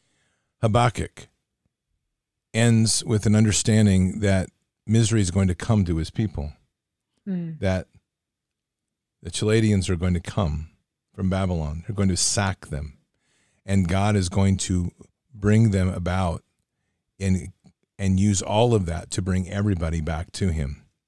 And Habakkuk comes to the understanding at the end that no matter what happens, I'm still in your debt and with you, God. Paraphrasing. And Obadiah. Obadiah is a profound piece because we're reminded again of the power of the remnant in Obadiah, that we have the ability to address God in prayer and our pleas for him to hear us, and that nothing is decided. And it's a very critical thing because we're in the valley of decision right now. And this is not a determined end. You have said it earlier. We will go one way or we will go the other, evil or with God. And that's our choice. And that's because at the core of who we are, God has always given us free will. And the thing to remember as well is that even if we have righteousness in our heart, if the nation does not have righteousness, we will be judged with the nation because nations will be judged. Yeah. We're going through a judgment right now. But the importance of us to be able to take the greatest weapon we have, which is the word of God, out and bring it to people to awaken the many. It's never been more pressing than now. And unfortunately, our churches have done a massive disservice on this with their evangelistic revelationist door knocking that they've done for way too many years. Thank you. This is not about having to preach the Bible. This is about living and walking the light of Jesus. And when we walk that way, it's a demonstration. You don't even have to say anything if you're walking that way, because you become that lamp and that light that people seek, and they want to know why. Why are you happy? Why are you okay? Why are you not sick? Why are you not afraid? It's not a hard answer. 365 times, fear not. Yep. And it's right there. So we have choices to make right now at a very critical time to kind of come full circle to where we started. This is a good time for your festival. It's a brilliant time. You also have the dates should not be missed, because in the closing of 9/11, there's the opportunity perhaps to heal a wound. Amen. Yeah. A deep wound on the nation from its beginnings to when, quite frankly, the war was openly launched to destroy us again. Yeah. So I really hope people come, and as many people as can. If they will be called, go. I say that over and over. God has blessed these things. These things don't happen by accident. I know you didn't get into all the details, but I can testify to the fact that you've had many blessings on this thing coming together. Yeah. And it's a wonderful thing, and it will continue to happen, because I know you two, and I know how you're going to walk with this. And people just need to put their trust in the Lord and go. I mean, that's, if you're called, go. If you're not, don't be guilty. That's the two things I'm going to say. Yeah. It's not about indebted obligations. Those leave. That's the old world. That's not where we're going now. Yeah. This is about prosperity and unlimited potential. Yeah. That's the world we walk into. So if you're called, go. If you feel that it's not your time, celebrate the fact that others are going for their calling and you're being called to stay. That's the most important piece, or wherever you're called to go. Yeah. Because right now, as we've all talked about, we're all being called to do many things, because there is no one event.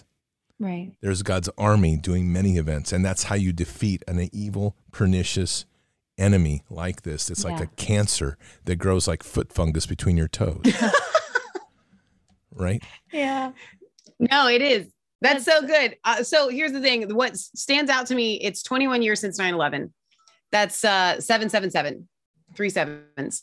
I think that this is a significant time, like you talked about, for healing. The date is not lost on us. I had wanted to do it July 4th. We had actually talked to Scott about that when it was going to be a Bards Fest. I had wanted to do it Labor Day weekend, and that didn't happen. And God moved it. God moved the date I didn't pick this There's going to be a recovenanting ceremony with recovenanting of us with God as a nation. And we're doing that for everybody. You don't have to be there. It just know and be a part in your spirit. We're doing it for you. And if you're listening right now, you're a part of this. And with the Native Americans, it'll be at 11/11 on 9/11 per Pastor Devin O'Neill. And guys, we have a small number of tickets because God, like a little around 200, like Gideon's army whittled it down to this venue. So if you're called to go, you're really called to go. But I want you to pray about it. I want you to watch and learn. And we're going to have packets for you to be able to get the books that we're going to recommend to learn, to re-educate, homeschooling books, to educate your children on the Christian founding of this nation. So we talk about many pillars. Scott talks about the 7 pillars.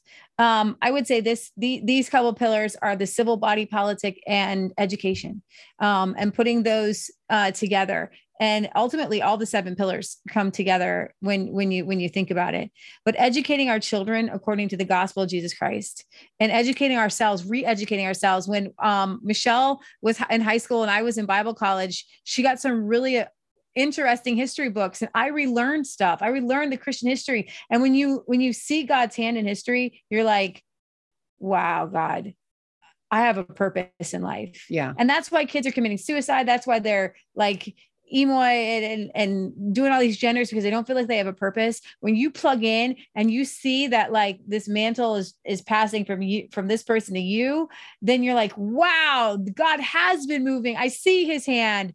Oh, and it boom, boom, boom, boom, boom. And then you can go forward with the vision. Yeah. Yeah, exactly. So Scott, I thank you for having us on your show. For those of you that don't know, we're really good friends with Scott. I count him as a brother. When I talk to him, I feel like I talked to him just like 5 minutes ago. This is a righteous man of God. So I know that Scott doesn't usually have people do this on his show, and he didn't ask me to do this, but I want you to be supporting Bards FM in your prayers, in sharing the streams. That's huge. Just getting the word out, and financially, if you can. What is happening in Bards Nation? You guys know this. It's a real family. Every time I enter into the chat, they're like, oh, Resistance Chicks are here. You guys make me feel so welcome. Bards Nation is a very unique thing, and it is something very worth putting your spirit, your soul, and your resources behind if you are able. God is moving, and you want to be a part of what's going on at Bards Nation. We've got a lot of amazing things happening. I mean, it's been very blessed to watch how this has evolved. And God's brought so many amazing people together, and it really is humbling. It's a haven for some. It's a re-energizing space for others. It's a little bit of everything. Whatever you need in that nation, it's there, and there's so much goodwill. Yeah. That I think what it reminds us all that this is the world we're trying to build. Yeah. And it's God's leading this, right? And we're listening, and that's the best part. And we're all just kind of reaching out again. The tendrils are going, and this is how we will reshape this nation. It will be from a bottom up. Yep. It will be from the roots and the foundations of resetting the moral rock on which we stand, as well as the faith rock. And as I say many times, politics is a symptom of a deeper disease. Yep. The disease is the bankruptcy of morality. We have to get back there. So and thank you for the words. It's very kind. I mean, it's a great conversation. I'm excited about what you've got going, and we'll talk more about details when you get a little bit closer. One more thing I want to say is shout out to all. I get messages a lot of times from the Bards people. You guys are all trying to do what Scott's called you to do. You're putting on your own Bards little events like the one in Kentucky. I'm getting messages like, how can I hear fairly often from viewers of Bards who said, I want to do a local Bards. And we've talked about with Scott, just do it. But I think that Scott is working on a kind of a way, maybe just to kind of encourage different, like, here's a good template, to do like a Bards locally. I've let that slip a little bit, honestly, with everything else going on. But I think you make a good point, especially as we go forward through winter and out. I do want to and I'll dedicate a show to it coming up. I really just inspire people to do just that. I'll support it with at least an audio cast. I mean, I can give you, if someone wants to do it and you give me themes, I can whip out a message in 15, 20 minutes and send it to you. That's awesome. Not a problem, and happy to do that. I can't be at them all. And it's have your own local speakers. Right. No, it doesn't have to be a big name. No, grab your own local speakers on the 7 pillars, because you guys have them, and create these little communities of your own speakers. And it's not just about listening to me. It's not just about listening to Scott, because you guys can boom, mushroom up these Bards Nations. That's the whole idea that Scott has by county, yes. is that you become your speaker. You become the leaders. You become the teachers, and you're doing it. And I want to give a shout out to you guys who are listening. You're like, I could do that. And you're doing it. So do it. Create your own little Bards Fest. Have 200 or 300 people there, and have the 7 pillars, and discuss the education and the homesteading. And I literally have at least 5 different people that want to have a Bards Fest, their own. And it's amazing. Oh, one last thing. So for those, we didn't do this the whole show. If you want to join our event, how do you do it? Go to resistancechicks.com. In the upper right-hand corner, there's a banner. It says The Covenant, Restoring the Ancient Paths. Just click on that. All the information you need is there, including Scott Kesterson's voiceover for our promo video, which is pretty sweet. It's pretty awesome. Well, we need to close with a prayer, because we never do a show without having a prayer. So I'll let you guys start, whoever wants to start. All right, I'm going to hit it off. Dear Heavenly Father, I thank you so much for this conversation. I thank you for my brother, Scott. I thank you for the friendship that you have given us in him. I thank you for the righteous work that he is doing. I pray that you bless it. We bind and gag Satan from trying to come against it. We lift up this property. I just pray that you bless the soil down to the microbes that are in it, that the cattle will be healthy and any future animals will be healthy. And you'll only bring the right people to help him on that property, that you make it an amazing Bards Nation headquarters. I thank you for all the people that are involved in it, that are going to volunteer in it. I thank you for the Bards Nation family. I thank you for their heart. I pray that you bless them coming and going, that you give them the blessings of Deuteronomy 28, that because they are trying to bring righteousness back to this nation, starting with their own lives, that you bless the work of their hands, and you keep the devil from trying to fire his fiery darts at them, that they hold up their shield of faith and their breastplate of righteousness. I pray that everywhere that they walk with the shoes of peace. And I thank you that they have the belt of truth. And that's ultimately what started most of our podcasts. We were just trying to gird everybody up with the belt of truth. And I just pray that message of truth spread, and you spread the message that Scott is giving, that message of truth far and wide. We thank you that it's worldwide, but we just pray that it goes even wider, that goes to the places that say that Bards can't go, China and other places, that the doors just crumble, that the word of God will enter in through Bards to those places, and it'll pierce to the heart of men, and it will save souls across the world. And we thank you ahead of time for what you're doing. May we stay on the straight and narrow. May we stay on your highway of holiness, and may you bless these ancient paths as we go back to rebuild them, and you show us clearly exactly what they are. And finally, God, I just pray that you weed out anybody in our movement that is a wolf in sheep's clothing. Even if they entered in thinking that they were a sheep, if they are acting like a wolf, get them out. Make it plain that everybody can see this person is not supposed to be in the movement, and they are gone, never to be heard of again, so that we don't have to question anymore who is of you and who is not of you, that it will be clear and it will be plain that they will be walking that righteous ancient path. Father, I thank you for Bards Nation. I thank you that they have a special place in your heart. You guys, as Michelle was praying, I could just sense like the Lord is very pleased with the Bards Nation and the people who come and listen. You are devout, you are wholesome, you are righteous, and you want to do things that are right. And I just feel like there's a message for a lot of you who think, well, maybe I'm not super spiritual and I don't know the word of God like Scott, and I don't have all the information. I feel like the Lord would say to you, but you are part of a team, and that God is raising up local teams to come together. And I just feel like there are men out there who, maybe you're a mechanic, maybe you can build things, and you're part of Bards Nation. You're like, well, I don't know all this stuff, all this highfalutin, blah, blah, blah, but I could build something. Hook up. And I just pray right now, Father God, that you begin to put these pieces of these puzzles together. So you've got Bards Nation, northwest, southwest, southeast, and these communities, these the county by county, state by state, and that you're going to raise up leaders who can speak and who can teach and who can show people how to do things. And I just thank you, Father God, that you're going to use what the devil intended for evil, just like when he thought he was crucifying Jesus Christ, and he was going to win, that you're going to turn this around for good. And so I pray a special blessing over all of us, that whatever comes down the pipe, that we're going to be ready, that we're going to be protected, that we'll be on your ark. I pray, Father God, there's any prepping things that you want us to do, whether it's food or water or clothing or shelter, that you show us what to do. I pray, Father God, that whether before or after this great reset, that you open up lands, because in order to plant, in order to have the crops, we need to have land, but lands have been stolen by big banks and big corporations. So in the name of Jesus, we call those Amen. deeds right now. We call that land back.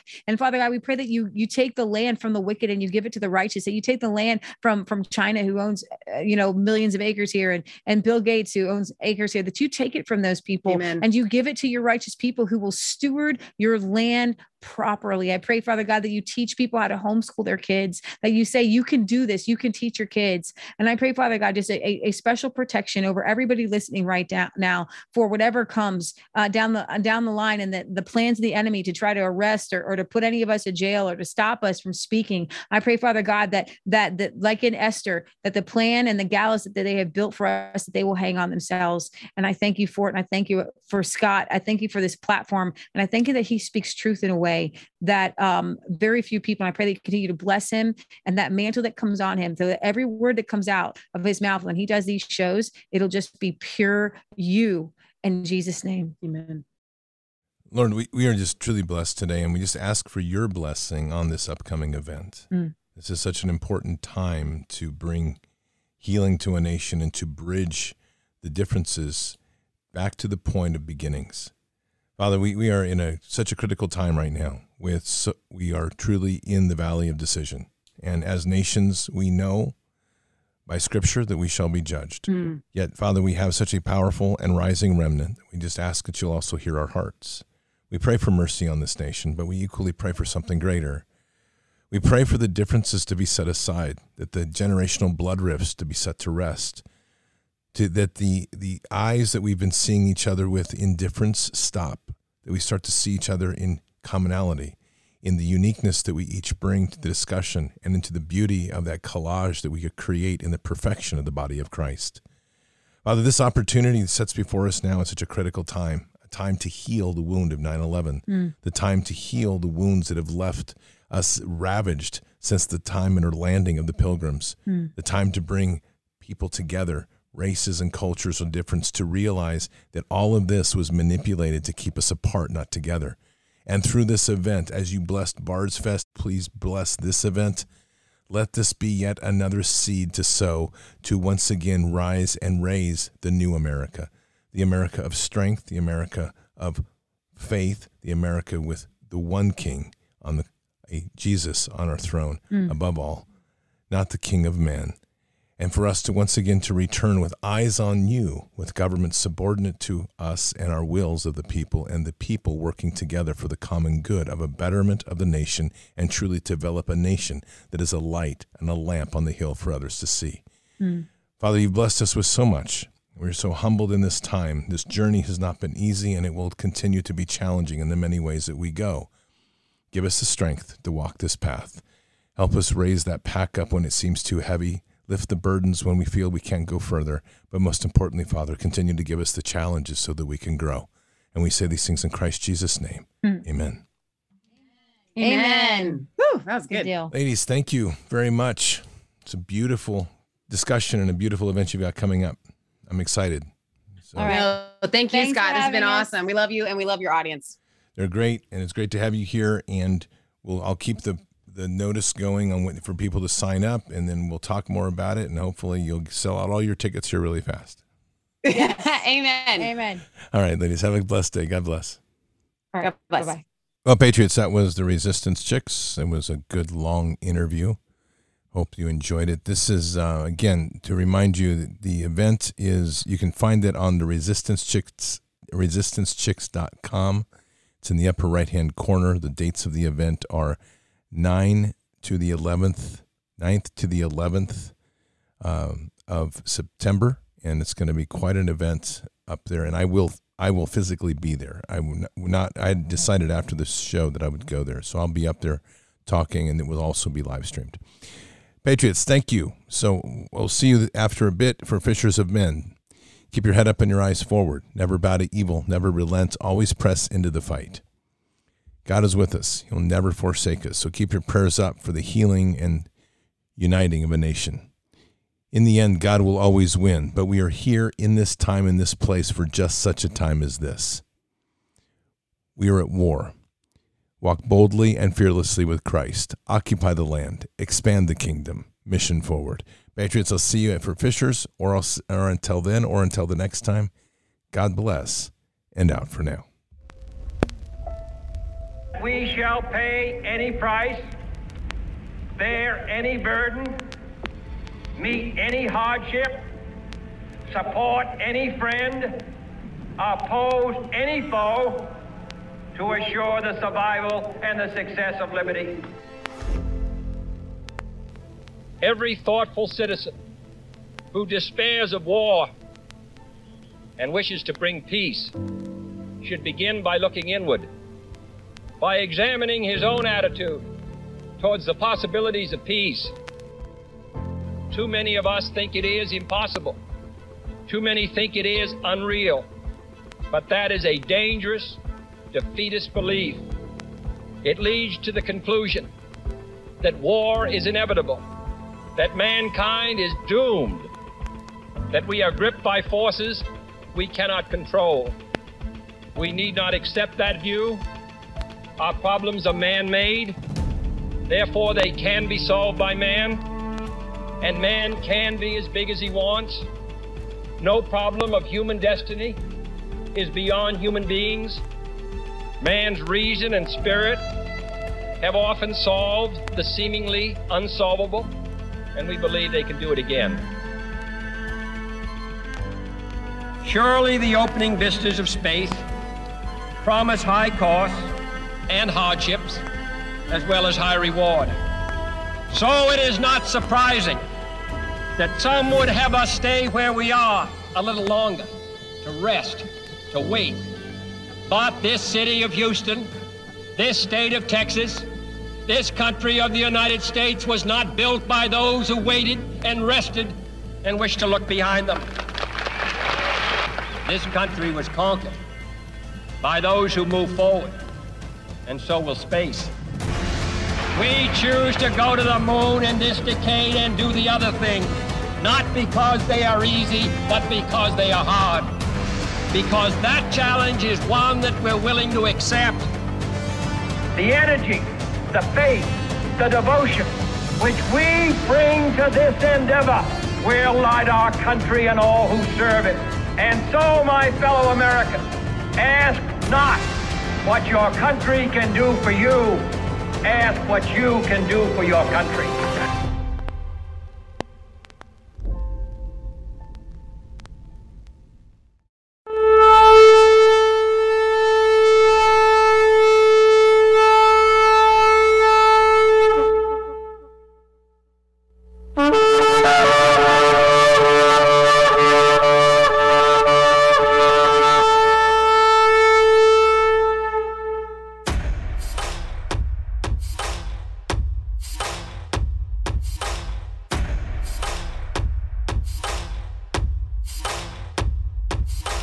An old evil that has waited thousands of years to show its face.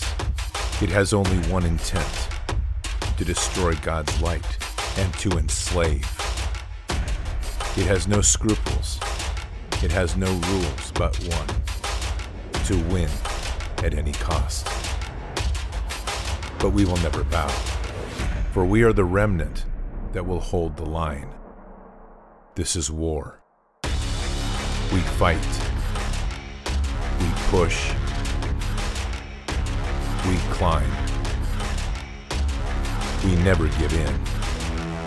We become the nightmare that evil didn't know could exist. We pray. We stand.